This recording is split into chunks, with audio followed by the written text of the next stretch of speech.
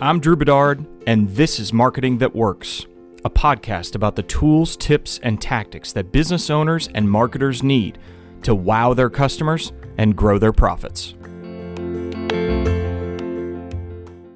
Hey everybody, welcome to another episode of the Marketing That Works podcast. Hope you're doing well this week. If you can, share this episode with one person today who you think would benefit from today's message. And today's message, it'll be short and sweet, but I just wanted to talk about a book that I'm reading just recently.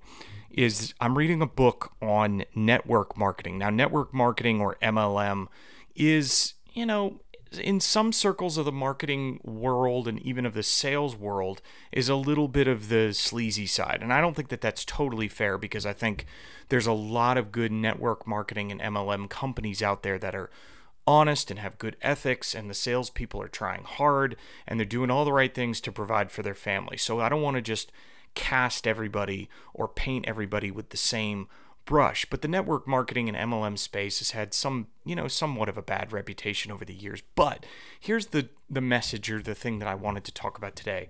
You can always learn from different forms of marketing. So I'm reading, I think I talked about this last week or the week before, was that I'm reading a book on infomercials. I'm reading a book on network marketing. I'm reading a book on digital tactics. And, I'm learning from all different disciplines of marketing. And this network marketing book, it really is talking to the kind of multi-level, getting people within your network and all these other things. But really what I got the book for was, it was part of, a funnel. So I was kind of funnel hacking, just trying to understand, a little bit more about inside someone's funnel. But getting the book, it's amazing because it taught me some really interesting things. And one of the things, I'll give you a couple examples from the book, was that it talked about a virtual in network marketing, sometimes people will have kind of these home parties, right? They'll have the Mary Kay or the essential oils party or something like that. They'll bring people in, they'll talk to them, they'll give them a pitch on, maybe either buying some product or maybe signing up to also be a distributor. But it was really interesting because it was then taking that and looking at it as a modern digital tactic for companies. And this is how they lined it up. They lined it up as the first part of the funnel was a lead generation form. The second part of the funnel led them to a virtual Google Meet Zoom party where you could meet and greet with a lot of other people, and then brought you to sort of an order form, either one of two types of order forms. And I just thought that this was really interesting because I thought that could actually be applied to other types. And excuse the background noise. My kids are, of course, home in this virtual school environment. So if you hear any background noise, that's what it is. Full transparency there.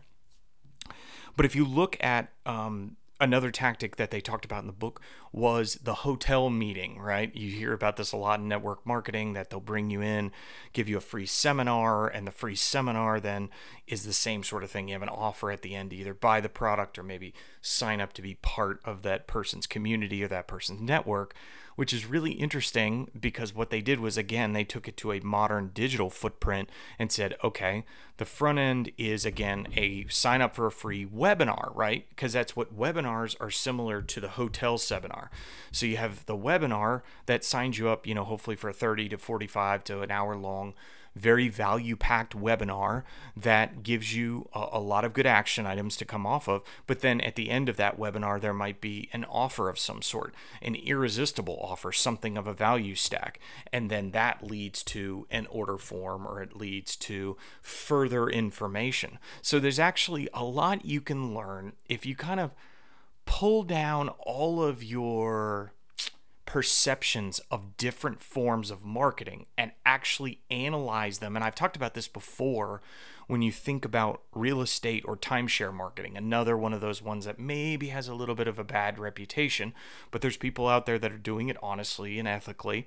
But if you look at that, there is something to the idea of the actual marketing tactic and the marketing funnel. So if you break that down, that's really bringing people in, paying for maybe their weekend vacation and then bringing them into a seminar, online, a webinar maybe, and then you're giving them some things for free and then hoping you convert some of those people to either a paying customer or someone who's in your network who might be an affiliate for you. So I think it's just looking at different forms of marketing and actually seeing inside the marketing and seeing inside the funnel of how could you use this tactic or another to actually benefit your company, and stop looking at things as necessarily sleazy or maybe in a negative way. Don't look at it that way. Learn from things. Learn from great branding. Learn from great online marketing. Learn from great in-person marketing. Learn from event marketing. There's all different types of ways that you can learn. What you're really looking for is who converts. If they are a high conversion business, if they're able to sell their product in a really effective way, again, why I've been researching infomercials too, but if they're able to sell their product in a really effective way, why are they doing that? What is the reason? What's inside of the process and of the funnel that maybe you could take a tip away from today? So, the books that I think I've mentioned before, the infomercial book is called Wait, There's More. It's by Remy Stern. And actually, Remy has agreed to come on the podcast in a few weeks. So that I'll have another interview for you. Hope you enjoyed Catherine Jones in the last episode. Hopefully you'll go check that out. The other one is actually an earlier book by Russell Brunson about network marketing with funnels. And it was really interesting to see kind of his take and kind of the tactics and what you can do to sort of take some older tactical elements and some older strategic elements and make them more modern and digital. And again, at the end of the day, it's about hopefully selling your product to a person that will benefit from it so that their lives are made better by it. So again, thanks for listening. Share this with one person today. I would greatly appreciate it. Tag me on social if you do. If you share this on Instagram stories, at Drew Bedard on Instagram, I'd love to see it, and I'd love to celebrate that share with you and also share your account.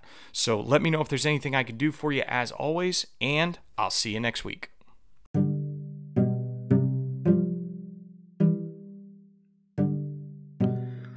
Thank you for listening to the Marketing That Works podcast. To find out more and to get the show notes and everything that's going on, go to marketstreet.media. That's where I house this wonderful podcast on the Market Street Media Podcast Network. So thanks, check it out, and we'll see you on the next episode.